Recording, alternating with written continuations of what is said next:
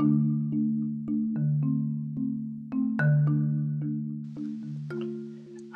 recently sat down with Janet Lewis to talk about her new book, Lost and Found.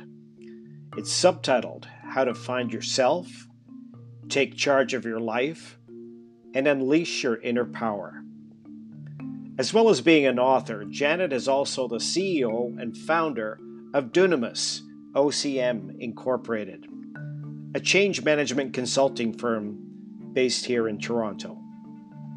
Listen in as she discusses the birth of her book and the rebirth of herself as she wrote it.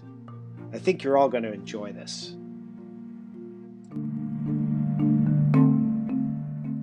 Ever ask you how long it actually took you to write this book, and how long's it been coming, and where did it all kind of start from? Can you talk to that? Yeah, so I've always wanted to write a book or books. So I literally started putting pen to paper for this particular book in, I'm going to say September of 2019. September 2019, because in 2019, I took some time off, find myself. And so I attended a book writing workshop. So that's when the game started. And I was supposed to launch in December of 2019. And something happened, life happened. And in 2020, when COVID happened, literally the same month in February when COVID happened, I started walking, because the first thing I realized that, oh my gosh, something is coming and I need to not get complacent, or I need to not get boggled down with whatever it is that was coming. At that time, I didn't know how big it was, but I felt something was coming. So I started going on these nature walks in February of 2020. And I think it was on my third or fourth day, I just heard, you have to publish your book. You have to publish the book. And so by December, I think I was maybe 50% completed, in the terms that I had the title, I had the book cover, maybe a few paragraphs written. So between February and April was when I wrote the bulk of the book, in the middle of the pandemic. And I really felt, like I wrote on LinkedIn, I felt the winds of change and the winds of the pandemic just propelling me to write the book. And if you've read the book, you'll notice that I talk about this river a lot in the book, because a lot of the walk, I passed by this river and I would literally hear the river calling me. And it was such an inspiration for me, because I felt compelled to write a chapter a day at least. Like every time I passed by the river, it would be like, did you write the chapter yet? Or like it spoke to me, like it was like my checkpoint, or my accountability stick or something, to get me to publish the book. That is so amazing. Mm-hmm. And I don't do it every day, but every Saturday, my wife and I go on a nature trail walk. We go on a big hike for 2 hours, and we walk by a river. That's how crazy that, like, it takes us through trees, and I've got to say, there's something really resolute and really safe about it. I don't know what it is. I just feel like, in fact, I was thinking the other day as I was walking this trail, I was saying, if I only looked down and only saw the snow, it's almost as if I'm going into a blizzard. And I don't realize where I am until I actually look up. Right? What was I know you got this feeling. What was the real pull on you? Like what? Was it the river, or, was it, I mean, what were you searching for something? What was happening? The river was kind of the inspiration and the motivation to continue. But to your point, the pull was the need to share, number one, because I started on a path maybe 4 years ago to find myself. I didn't even know I was lost, to be honest. In fact, the title of the book came out of nowhere. Like, I can't remember what the previous titles were, but that was not my original title. And I remember when I landed on the first title, I can't remember, I have to go to my notes, but there was something missing and I kept struggling. I kept saying, I need the right title. And it was on my birthday, actually, 2019, on my birthday.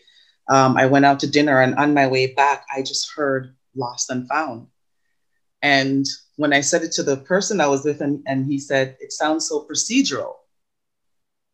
And I said, that's the intent, because I feel like I had so much to share. And I also felt like there were so many other people that were going through similar instances and similar circumstances that I was going through, because I attended a lot of seminars. I started collaborating with a lot of people. And I realized that there was a lot of people that had this sense of lost, or this sense of not knowing what to do or where to go or where to pick up after they've fallen off. So I felt that there was an audience waiting for me, that there's people waiting for me to help them. There's people waiting to hear this story, hear this information, and know that they're not alone. They're not the only ones who are going through this sense of loss or this, sense of transformation, going from point A to point B. So that was the true motivation for that. Wow. I love that. I love that, because I think, that when change happens to us, it's usually our first reaction is not the change itself, but the loss we feel of what we were comfortable with, right? So, and that's been spoken about quite a lot recently in change management. Mm-hmm. While I'm thinking that, like a real obvious segue for me in the questioning of you is,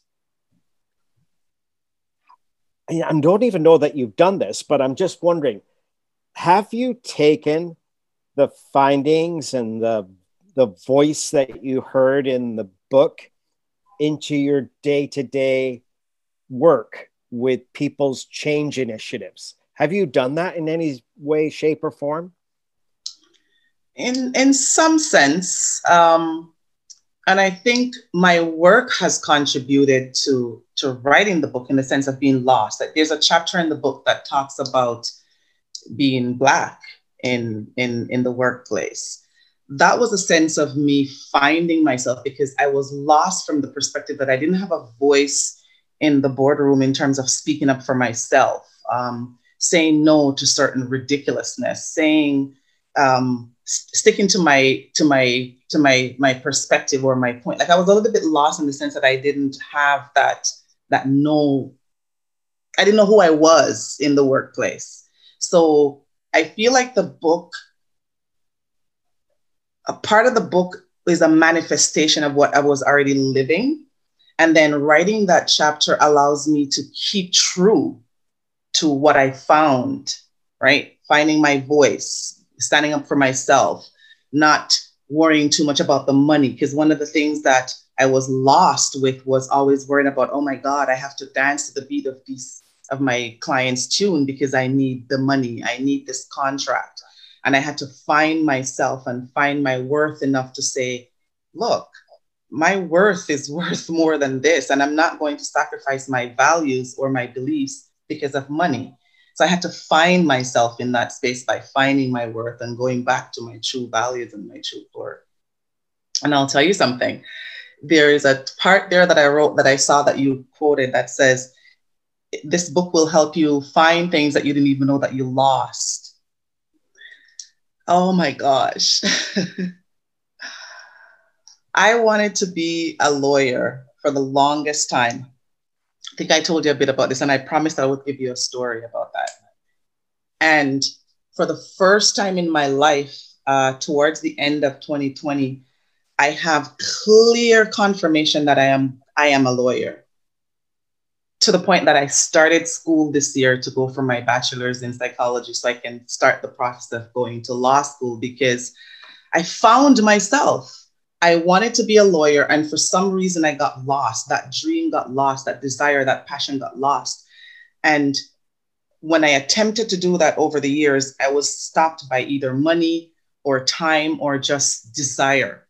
And for the first time in my life, none of that matters. Like absolutely none of that matters. Like to the point where I'm supposed to start, I started the course in January and my girlfriend said, man, your mom passed away with all of this going on. Are you still going to continue with the course? And I said, yes, I'm doing it because I found myself. I found my me, right?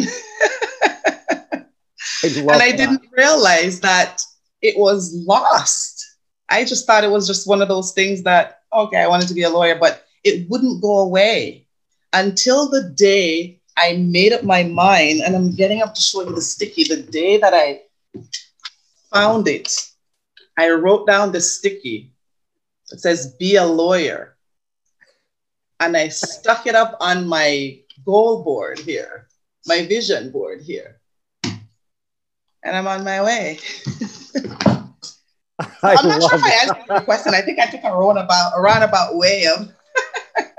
I love it. I love it. There's so Yeah. much. There's so much to unpack there, right? Mm-hmm. And I think that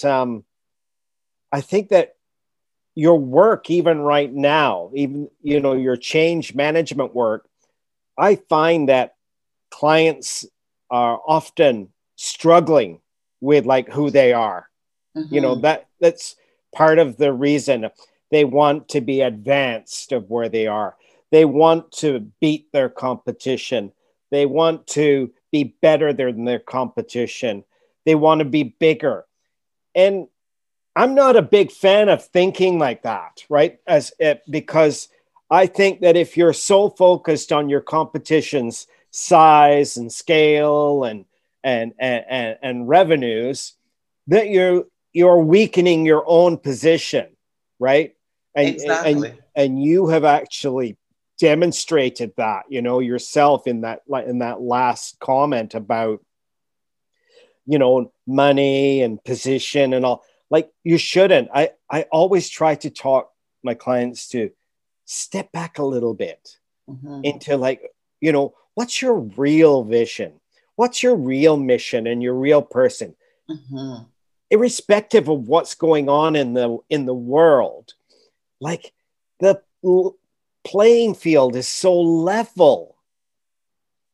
How do you apply that thinking? Like, when you're in a meeting and you're in a change kickoff, or maybe a discovery session, how do you apply the experience that you've spoken of in the book to the people that you're with? What kind of things do you take them through? What kind of things do you go through?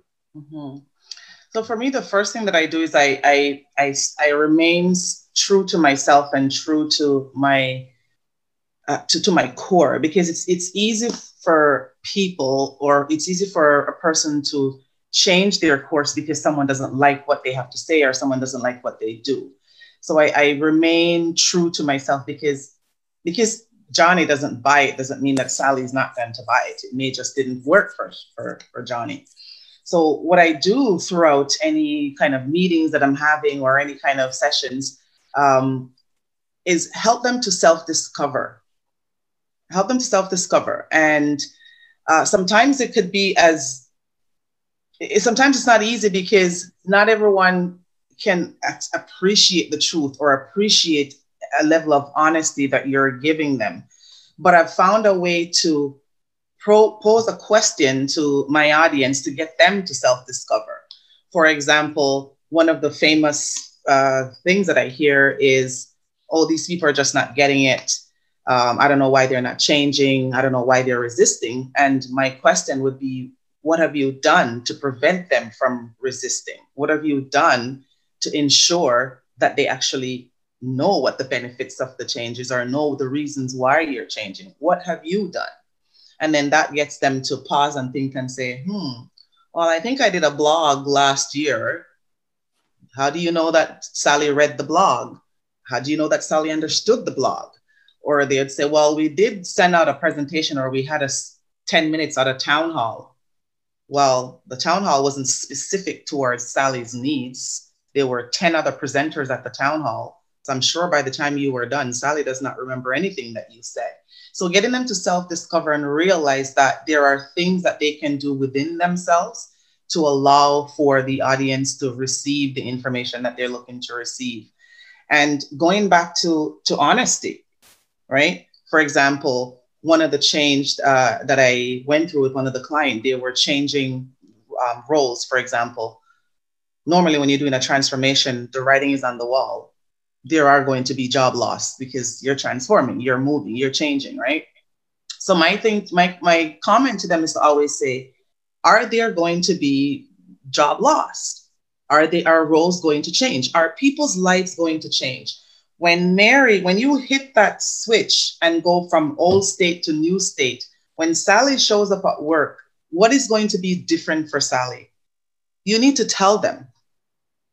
Because if you don't tell them, they're going to create their own story, or they're going to hear it from someone else. And how they hear it from someone else and what they hear from someone else is not going to be how you would have wanted it to say. So it doesn't give you the opportunity to manage the communication and manage the message the way how you want them to hear it, right? So going back to your question, how do I do that? I stay true to myself and allow people to self-discover and get them to be honest, even if it may seem like you don't want to hurt Sally. I think Sally would appreciate it more, especially in the middle of a pandemic. I think Sally would appreciate it more if you said to her, Sally, we're changing the way how we work and there likely will be some job loss. I don't know if it's going to affect you directly, but there might be some job loss. I think Sally would feel better knowing that, hey, my boss was honest with me, and maybe Sally will start looking for opportunities elsewhere instead of being hit with this, sorry, we no longer need you, and then she has to go and go scramble for a job. Yeah. One of the things that I've experienced in digital transformations that I've been involved in is that very often you can automate some aspects of a person's job and actually free them up to do more valuable things in the organization. And to me, that's always been the goal. Like every time that I've been involved in change, I always make sure, like, have you looked at all options for this person? I mean, exactly. There's some valuable things in this person's makeup and this skill set. And if we just automate, say, some of this workflow that is obviously going to now be taken up by a computerized system, that may allow this person now to be more interfacing with the clients and really solidifying the connection between company and client. What are your thoughts on that? Absolutely, I totally agree. And that's part of the unleashing of your inner power, right? Because when you are able to find other opportunities and focus on the benefits, focus on what you have to gain as opposed to what you're losing, the glass half full as opposed to the glass half empty. That's what allows you to unleash your inner power, because once you automate part of Sally's job, Sally's now free to do other work. She's now free to think a little bit more. She's now free to build relationship with other people. She's now free to collaborate. So now you're unleashing this power that you had in you, but didn't even know that you have it because of the fact that A, you were not honest, and B, you did not explore what other opportunities you may have. Yeah, exactly. Now, this is your first book, but I keep hearing you talk. It's the first of many. It sounds like it's the first of many. Is that a goal of yours?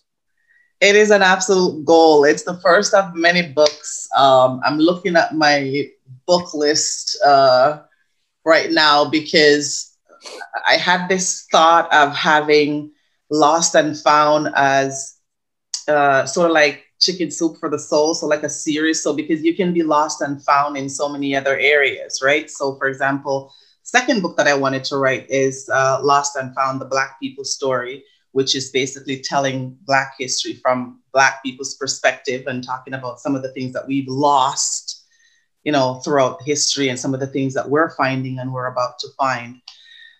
The other book that I actually have the cover for was called Blue Butterfly, which is 10 Powerful Lessons Learned from the Island of Change Management. So that was one of the the other book, and then Lost and Found, Ideal Weight. So a book that focuses on weight management, weight loss, better eating, better health, and so forth. So there are many books waiting to be published. That's very good. That's very good. Wow. It's uncommon to find somebody who's as planned out as you are actually right now. Because first of all, I have actually spoken with quite a number of authors and worked with quite a number of authors, and most of them have said, "Oh, this took me 3 years to write. This took me 5 years to build and write." Like I know that the ideas and the experience of yours are like over the years, but I can't believe the amount of time how little amount of time you wrote it in. You must have been highly motivated. I was highly, highly motivated for a lot of reasons. And I think when I realized that it's possible to publish the book, I got even extra motivated. And one of the other motivating factors was I started telling people about my book. I started telling people about the book. I actually had a speaking engagement on the book before I even wrote 20% of the book. And so as a result of that speaking engagement, I started getting questions from a few of the folks from that engagement asking me, when is the book coming? So that motivated me more because I felt like the people that I knew that I was writing the book for, there was an audience for it. Even if it was only 5, 6 people, I knew that there were people who saw something, who gravitated to the concept of the book and were actually waiting to read this book. So I was really motivated by that. And I was motivated from a personal accomplishment because, again, I've always thought about writing a book. I started writing books and I never got published. So it became, inspirational for me to inspire myself to publish so I can have this book in my hand to, at the very least say, Janet, you did it. And if you did it, you can do it again, right? You wrote 1 book, you can write 2, you can write 3 books. So it became a motivational stick for me. Wow. I think that's fantastic. You've for somebody who thought you'd lost yourself, I think you found yourself really fast, That's a very good point. I think I found myself fast and still finding pieces about myself. I've found so much about myself. I think the title was so metaphoric that it literally manifested in my life, that I started finding all these things that I didn't even know that I lost. Like that quote was literally true because even before the book published, I started finding all these things that I didn't know that I lost. And I think the reason why I was able to find myself so quickly so I could take charge of my life is I really felt like I was at the end of the road. I was at the end of the road, especially when it came to work, because I realized that I was attracting the same type of clients, the same type of people in my personal life. So process of elimination, I said, hey, girlfriend, this energy must be on you. They always say that if you really look at everything that's happening to you, you are the common denominator. Right. So I said, I am the common denominator. I may not purposely be, doing this directly, but I must be sending off some sort of energy. There must be something that I'm doing to attract these, people that starts with a C and ends with a Y. So I had to take some ownership, take some accountability, and literally look in the mirror and say, look here, girlfriend, what's going on here? And that's what the moment I made up my mind to look at self, point finger to self, be accountable, and acknowledge that you are the only common denominator, that opened up the portal for me to say, okay, all right, you've got this. Wow. Mm-hmm. It's almost spiritual. Like I'm listening to you. You could easily be a minister. You've shown your vulnerability. which is really, really attractive in a way, because I think there's people in the audience who feel probably a lot like you felt before your coming out, so to speak. And what do you have to say? What can you share with the audience about people who are kind of on the precipice of doing something, but they feel that nobody's going to be interested? Because I see that a lot out there. What kind of advice would you give somebody? My advice for that person would be to first be interested in you. Be the first one to be interested in you. And once you're interested in you, it removes that spiritual or invisible blockage that would prevent anyone else from being interested in you, because no one can like or love you if you don't love or like yourself. They'll just pretend. And at the back of the book, I wrote one of my favorite part of the book that was really revelatory to me, which is finding the you in you, finding the you in the YOU. And the you is really the core. The you is the most important part of your life in terms of the people that are in your life, because the you is the one that carries your thought, your vision, your dreams, your plan, your desires. So if you don't like you or believe in you or trust you, then the you, the Y and the O, no one else will be able to do that, because they're going to attract, or you're going to attract whatever energy is being sent off, right? So it's honing into that you, liking that you, finding that you, and not worrying too much about what others are going to say. That was one of the things that I had to overcome, because you're right. There were some parts of the book where I was totally, vulnerable and just naked. And I got to the point where, I don't know if you know of the Bible scripture of Queen Esther, the story of Queen Esther. She was a Jewish lady who was chosen by God to save her people. And so she fasted on behalf of her nation to make sure that they didn't get killed. Like there was some racism going on there, now that I realize it. And the Jewish people were about to be killed off. And so she prayed and fasted for them. And her name is Esther, which is also my name. I adopted that name. And I remember there was one line that she said that really stuck to me and made me continue to write the book. I'm paraphrasing, but someone said to her, what happens if you make this move and the king doesn't approve, or the king puts you in jail? And she says, if I perish, I perish, but I must do this. And that's kind of the persona that I took on, is that I have a story to tell. I feel like I have found peace within myself. I found my worth. I'm owning my worth, and I'm going to live my worth. So if I tell this story and it doesn't gravitate, or if something goes wrong, then it's a risk that I'm willing to take. And if I perish, I perish. And that was the attitude that I took. Well, that's brilliant. Because you like measured out your risk level, right? I mean, and your threshold for pain and your threshold for failure. I mean, we talk about that in modern day times, almost daily. It's like, if you don't put in the work, you don't expect the results.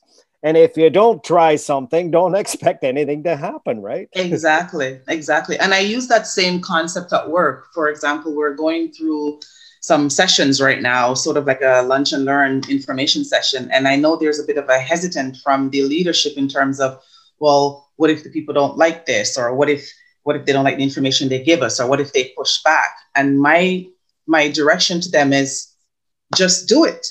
The only way you're going to know if your audience likes what you're giving them is if you deliver it to them with kindness and love and honesty, and let them come and give you the opportunity for you to revise. If they tell you something that doesn't work and you're getting that feedback, then it's an opportunity for you to pivot. It's an opportunity for you to revise and tailor and make sure that you're taking in the feedback that you're getting and making it better as much as you can. But being afraid of going out there because of being afraid of telling your story because of what people are going to say or think is like the greatest injustice you can do to yourself, because there's at least one person out there who is going to be blessed or transformed by your story. The other thing that also motivated me is that it sounds weird, but I didn't write the book to make money. I didn't write the book to sell a lot of money so I can retire. I don't even know how many copies I've sold thus far. I don't, because that wasn't the purpose. When I get a feedback from someone who's read the book or someone who's ordered the book, it makes me feel great in the sense that, yes, I've reached an audience. Someone is benefiting from my experience. Someone is benefiting from my instructions or my recommendations, right? So that makes me feel like my mission has been accomplished. It's not a monetary gain that I'm looking for. It's just to make sure that the message in the book lands with the people who reads the book. And if it's only one sentence in the book that can transform somebody's life, I'm happy. I always look at things like this in kind of incremental points, like of value.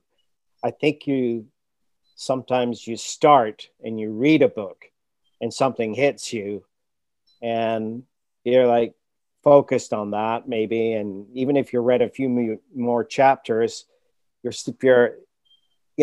maybe it isn't as important as the first thing that hit you. Maybe the first thing that hit you is the only thing that was important about that book, right? Exactly. And then maybe read it again and find maybe read it something again. else, right? And different people have different purpose, because I brought the book to Jamaica when I went there in February. And so I gave a copy to a friend of mine. And so he read the book. And when he was halfway through the book, he said, "I'm going through this book too fast. I have to stop. I don't want to finish it too fast." And so he finished the book, and he said his feedback to me was that this book is a very good, I'm paraphrasing, but is a good handbook for people living in the diaspora, Black people living in the diaspora. I didn't even look at it from that perspective. But here is someone reading it, living in Jamaica, and giving me that comment and that feedback saying that this book is good for people living in the diaspora because it's a good handbook. So, and that to me was, wow, I've accomplished and even reached an audience that I didn't even fathom that I was going to reach. But you see, that's the beauty of putting yourself out there like this. I always say that, if you just do it for one person, you'll be, that one person is the person that it's going to, you're going to change their life. You're going to light up something in their life. You're going to get them thinking on a different tangent. They're going to sort something out for themselves. Maybe they might not always reach out back to you and say, "Thank you, Janet." But they may, there's this passive audience sometimes that moves along. Exactly. And they're there. They're there because I've read books that I've never reached out to the author. And those books changed my life. Those books have transformed me in some way, right? His direct comment was, "This is a fantastic handbook for people living amongst first world people." Wow. That was his testimonial. I liked the part where he said, "Oh, I don't like, this is going too fast. I don't want to finish it. I'm eating it too fast," he said. But I think that's sometimes what's wrong with us, right? I think we're so hungry for something that we gobble it up, right? Without even like savoring the flavor. Right. He says, "I was eating too fast. I am slowing down to make it last longer tomorrow even." Then he says, "Stay by the river." Wow. That it sounds to me like this gentleman is actually going to read this book a number of times, because he called it a handbook. Mm-hmm. And the real value in a handbook is that reference material that you keep going back to and keep going back to, just to bounce it off something that you're thinking. Mm-hmm. Mm-hmm. Very nice. Wow.